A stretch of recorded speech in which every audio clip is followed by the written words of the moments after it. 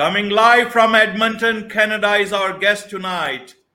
Welcome to this very special edition of the KJ Masterclass Live, the show which ensures that you profit from your time spent here with experts either through their industry insights and information or simply learning from them. But before I move forward, may I request you to subscribe, follow, like, comment on whichever platform you are watching or listening to this show on. And today we have Kurian Tarakan, founder and MD Strategy Peak Sales and Marketing Advisors, a sales and marketing firm, strategy firm, which has worked with hundreds of companies on their strategy to enter and scale new markets. And Kurian is also a storyteller and author of the 7 Essential Stories Charismatic Leaders Tell. And today we'll be talking to him on how to tell a good brand story. Welcome to the show, Kurian. Welcome to India. Ajay, thanks for having me on. First show in India. This is good. Yes, and it's a pleasure. You can say it is not just beginner's luck. It will be a luck for quite a long time. It will be a great learning from you with all this experience that you carry in your mind and a lot of experience with you. So straight to the point, Kurian, you have written a book on how 7 essential stories all charismatic leaders tell. But here we'll be focusing on the brand part of it. What problems, marketing people, sales people, or product businesses, everybody faces the same sort of problem. How do I tell my story to my target audience? For a start, how would you put it in your way so that people understand it? Well, the story that you have to tell is not the story about your brand, but rather what your brand has as meaning to that end user, that customer. And so brand is ultimately a meaning of an outcome, a tangible, concrete outcome for the hero of your story, which is your customer. And so once you understand that meaning, that's the story you have to tell. You can't tell the story about the product, what a great product it is and things like that. No one cares about that. What they care about is how that product, that service will transform their lives. Okay. So hero is the customer, not the product, not the leadership. Always the customer. Okay. So let's get back to the start, from like you say that if someone loses their way, it is almost because they have lost their story. When they regain their story, they will regain their way. Can you put it more in perspective in terms of, brands and marketing? Sure. We see this quite regularly. I think I have a story in the book in about the 1955 Fortune 500 list out of the USA. And by 1990, something like that, a very short period of time, 85% of that list was not on the Fortune 500 list. The 55 list members were not on the Fortune 500 list, just 40 years later. Now, why is that? The primary reason for that is because they have ceased to be relevant to their end customers. And brands don't lose their product relevance first. They lose their story relevance first. The story is not as appealing, compelling, impelling to that customer as with new products and services. So when Apple brought out its iPad, it was such a compelling story compared to all the smaller laptops out there, right? And they basically invented the tablet market in the mass market sense. There were other tablets out there prior to that. But now we have a story. People can't buy the iPad before they buy the story of transformation of what that iPad will do for them in their lives. And then that lust is triggered and they want to buy that product. Okay. So how does somebody build a story? Say, let's look at from 3 perspectives. Okay. One is from an individual perspective. Somebody is just starting, maybe career-wise, or inventing something small product that he wants to start with, or as an individual branding or telling a story either in career or in terms of business. You can say a freelancer if that's the word works better for us. Second is a small business. Now they operate in different segments, different sectors. And the third is a big, large corporation, which obviously you have worked with so many of them. Either it's a big business, a product launch, new product. How do these people approach their storytelling or sharing about their story to their customers, the hero of their story, in the best way possible? What are the tips you would like to share?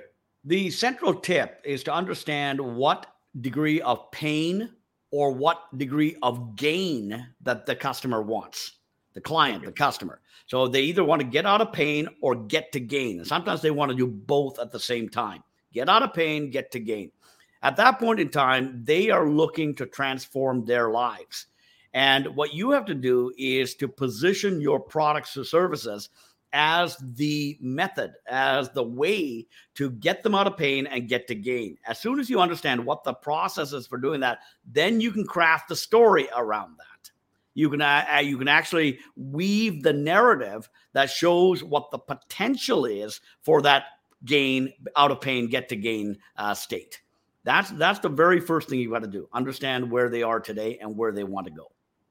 Okay. And it doesn't matter if you're a freelancer, a small business, or a Fortune 500 company, a very large company. Because when it really comes down to it, a product is a product. It's trying to seek its way in the marketplace. And the marketplace, the primary place in the marketplace is not out there in a geography. It's up here in your customer's mind, that mind share and the positioning that the product has in relationship to other ways that they can get out of pain and get to gain. So even if you're a Fortune 500 company, a very large company, the only thing that you really have more than the little freelancer or the little business is resources. But you have the same problem. And the same problems are trying to understand that pain gain state in that customer's mind. Right. So you named it that it's about the resources also. So what is the best way for all these people who do not have that much of resource? How do they find out what story platform or what is the best method to tell their story, which is in their budget? Well, first of all, ultimately comes down to understanding the story, first of all. So you have to go and meet the people where they are. So that by itself, when you're engaging them to understand what that pain gain state is, you're in the business of storytelling right there as you're crafting the plot. So the next part after that is if you have no budget, you're going to be, relegated to what you can do one-on-one with people. Every additional dollar or rupee of budget, then you can then get additional media, right? Whether it's Facebook or whether it's TikTok or whatever else have you, just traditional advertising.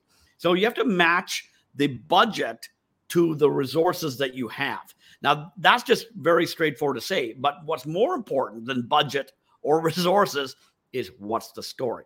Because a truly compelling story will ignite by itself. Now, we can go back to the father of India and, we can talk about Mohandas Gandhi. What was his budget?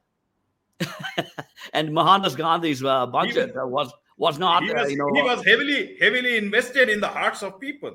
In the hearts of people, right? And you do that with story. That's what you do. So you don't need to outspend the competition. You have to outstory the competition. Okay. So, Kurian, generally you are a speaker, you talk at a lot of places, you lecture about what exactly, how people can grow and do their stuff. Now, you also talk about, that there is one big reason that companies, organizations, or even movements, they fail. Can you tell us about that? The number one reason why companies, organizations, and movements fail is also the number one reason they succeed. It's just a different way to look at it. The reason companies, movements, and organizations fail or succeed is when their stories fail or succeed. Products don't fail. The story that the product is telling that customer before they buy, that transformational story either has functional relevance, emotional significance, or it doesn't. If it is not functionally relevant and emotionally significant, the product can't be bought. people won't buy the product. So the very first thing you sell is something that you don't get paid for.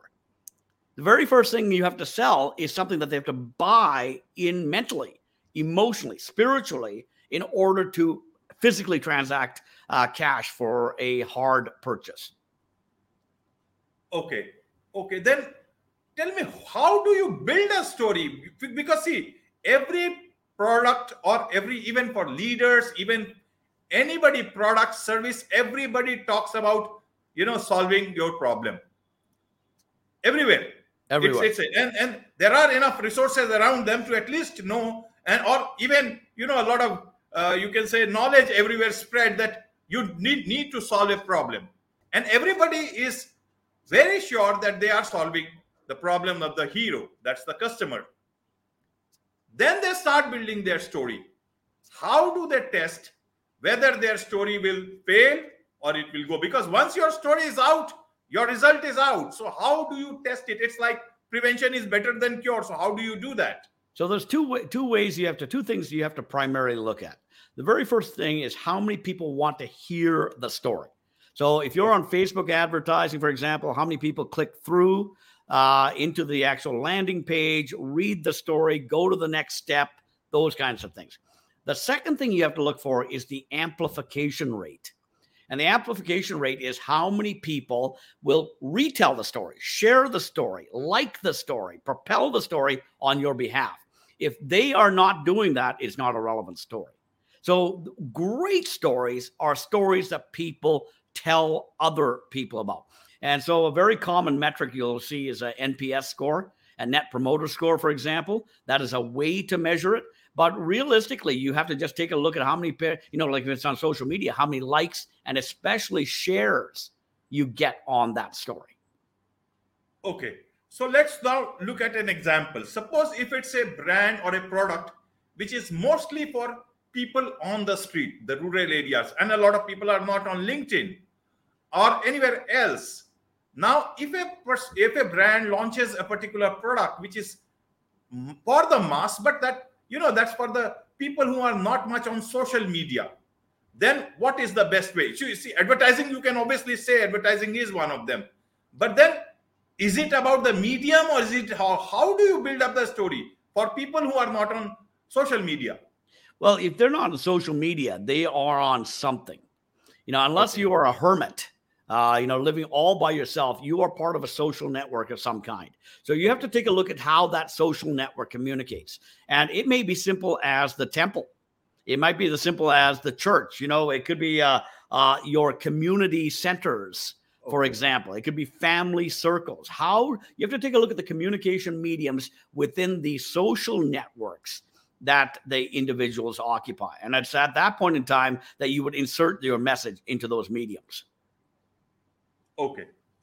And now let's talk about leadership. And leadership, I'm talking in general, it's for organizations, small businesses, and even for, from the political point of view also. But leadership in general, you talk about that, these are the 7 stories that, charismatic leaders generally tell to their audience, to their hero. Now, can you tell us about that? Because those 7 points would be really very, important and interesting to understand and listen to. Sure. Well, the 7 stories, when I was researching this, what I realized was that the 7 stories are so powerful because they are very, very ingrained in how civilizations form around each other, how society forms through the millennia. And one of the key things that I'd read maybe 30 years ago was about Apple's first marketing consultant, one of the first. His name was Regis McKenna. And Regis McKenna told Steve Jobs that great marketing takes its cues from great religion. And great religion, and there's been thousands of religions throughout the world, throughout history, but very few of them are dominant today. Right. They are dominant today, right? At the very top, Christianity is at 2.1 billion.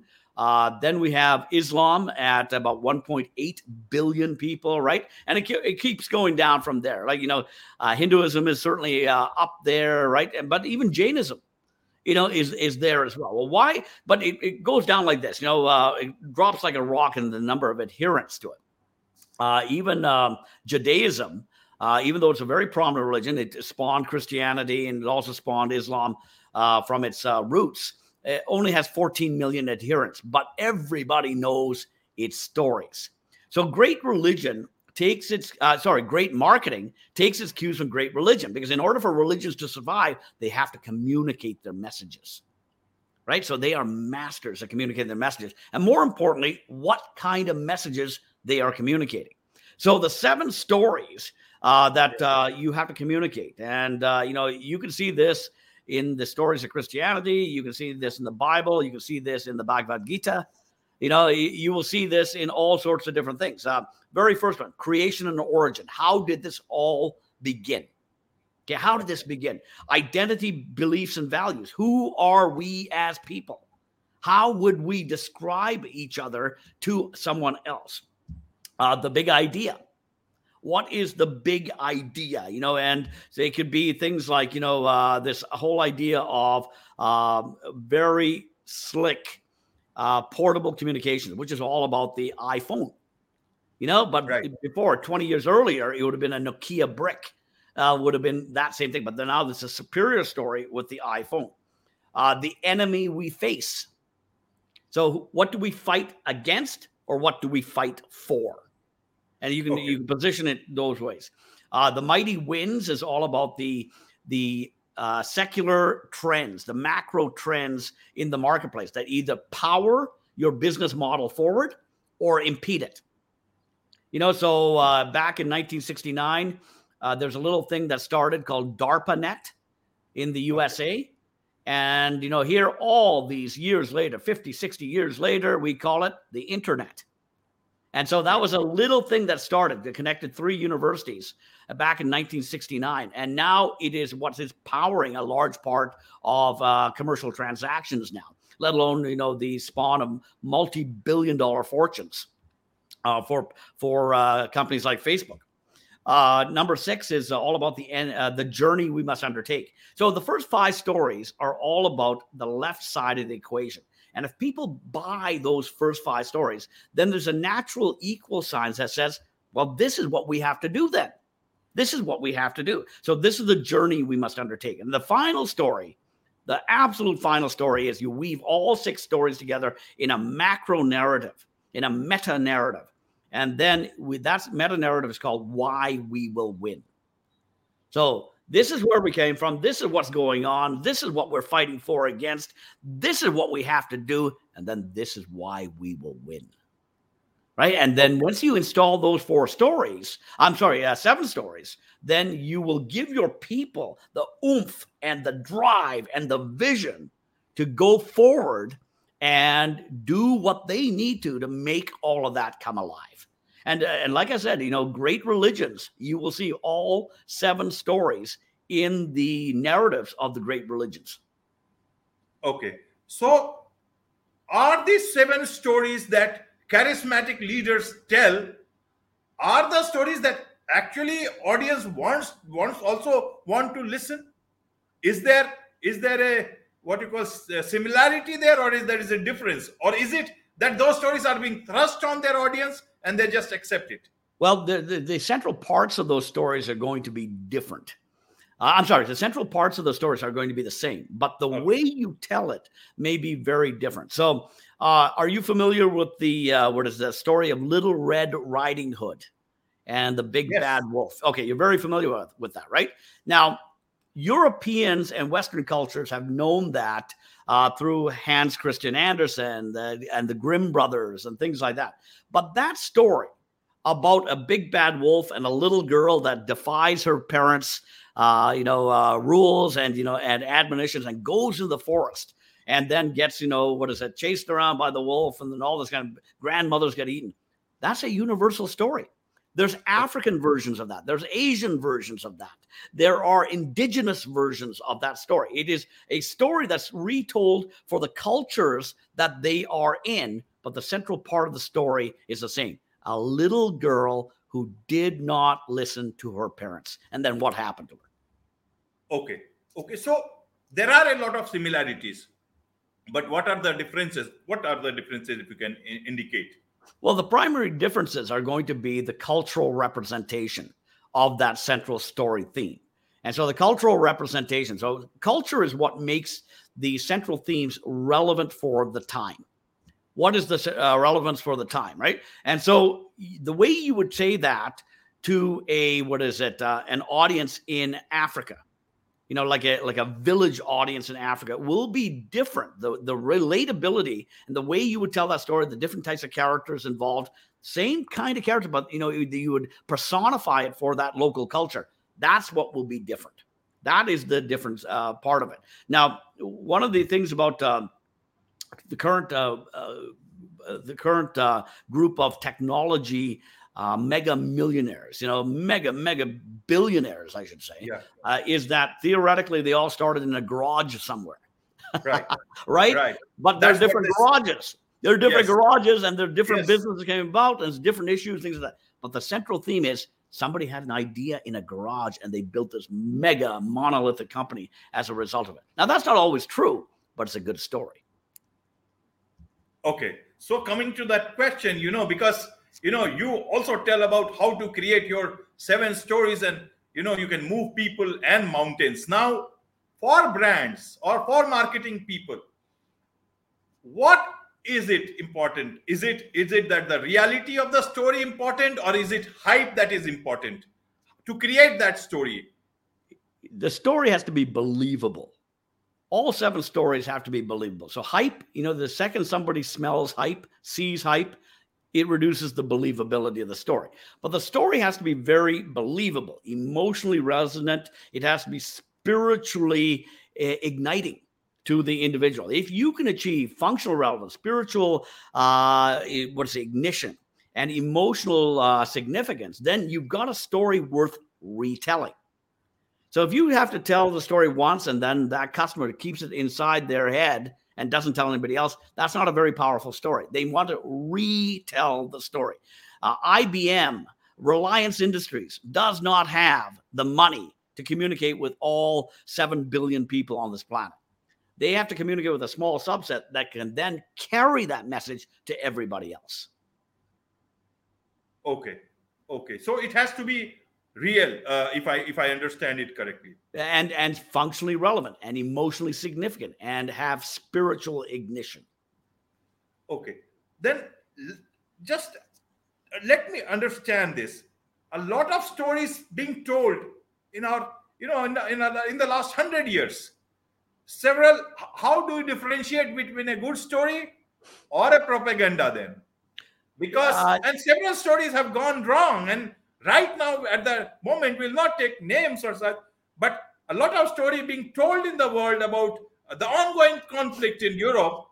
Now, how do people differentiate? Because that is where the responsibility of a marketing person or a brand also comes in, to be true to the wider good, of the larger good of the people. Sure. Now, that's a whole different category. We're going to get into morals and ethics there. Okay. Right. And I'm assuming that the marketers I'm talking to are going to be morally and ethically responsible people. Okay. But the other part of it is that as we experience these stories, we have to be very cognizant as consumers as to whether what they're saying is correct, indifferent, or such. Right. A lot of news outlets right now are not in the journalism business. They are in the entertainment business. So you have to be very careful about whether this is true news gathering journalism or whether it is true propaganda for the purposes of getting my money and my energies in a certain direction. Okay, so overall, brand should stick to their story, and and it should be make believe, but it also should be a good story. It should it should be believable. Yes. Yeah. You should, people should believe it. Right. Yeah. Okay. You deal with a lot of companies, Korean. How do you tell them to tell their story? Because you see, you believe in a lot of goodness around. Now, a lot of companies have different challenges. How do you see their responses to your suggestions of a good story? Less of hype, or only that amount of hype to tell a good story? How is that response?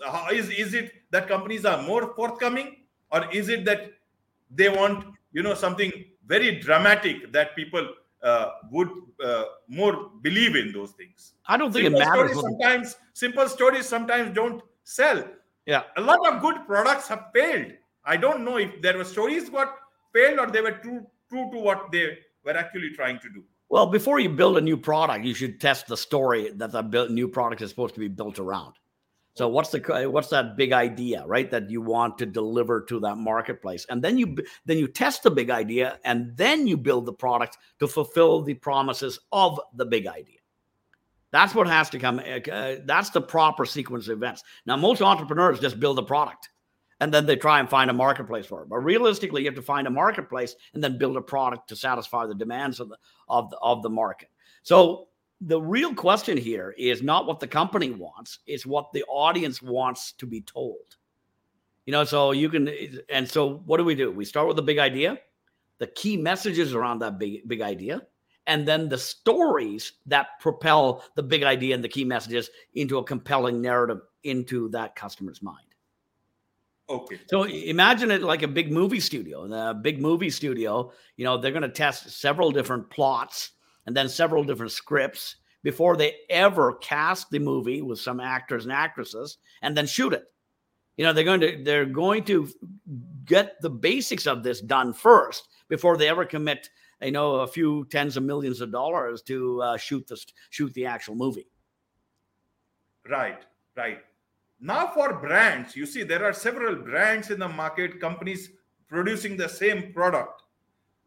It's a big bad world out there and a lot of competition. How do you differentiate your story in that market? Because if everybody listens to your advice and they tell their best story, then how does one story stand out? Is it through the product, or is it through the story itself? It's always through the story, never through the product. The product is the fulfillment of the promises and expectations set by the story. So the story always comes first, and the product, people look at the product. Is this what I had bought mentally with the story that I heard, right? And if it's not, the product gets thrown out of the marketplace. So even though I am telling everybody they have to have a great story, not everybody takes that advice. Right? I understand. Not everybody takes that advice. So, and there's always 100 different ways to turn the story, spin the story. Thousands of different ways to spin the story. And so you're going after, not a marketplaces, but segments of that marketplace, niches, micro niches of that marketplace. And depending on your appetite for, how much share you need to keep your business economically viable, you might be able to survive on a micro niche, or you might need the big billion-dollar, multi-billion-dollar, marketplaces like big drug companies have. In order to bring a drug to market, you need multi-billion-dollar marketplaces to deliver that. Now, you have to determine, how you are going to position that story within a particular individual market.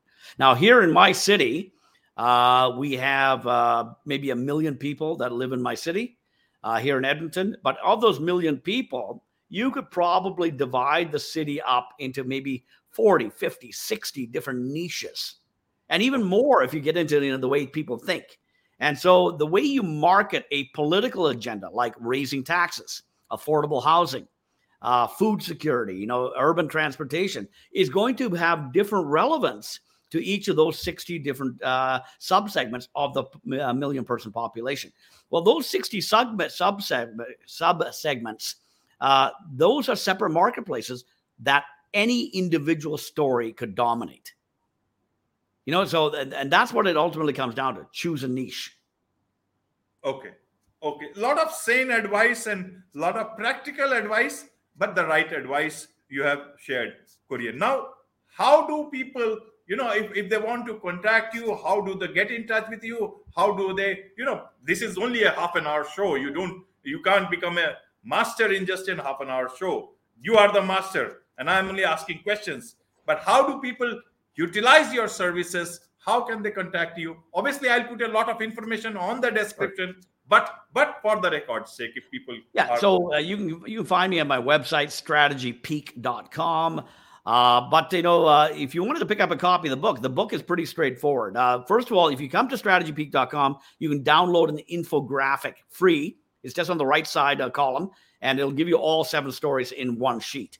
Or you can go to Amazon. Amazon India will have it for sure.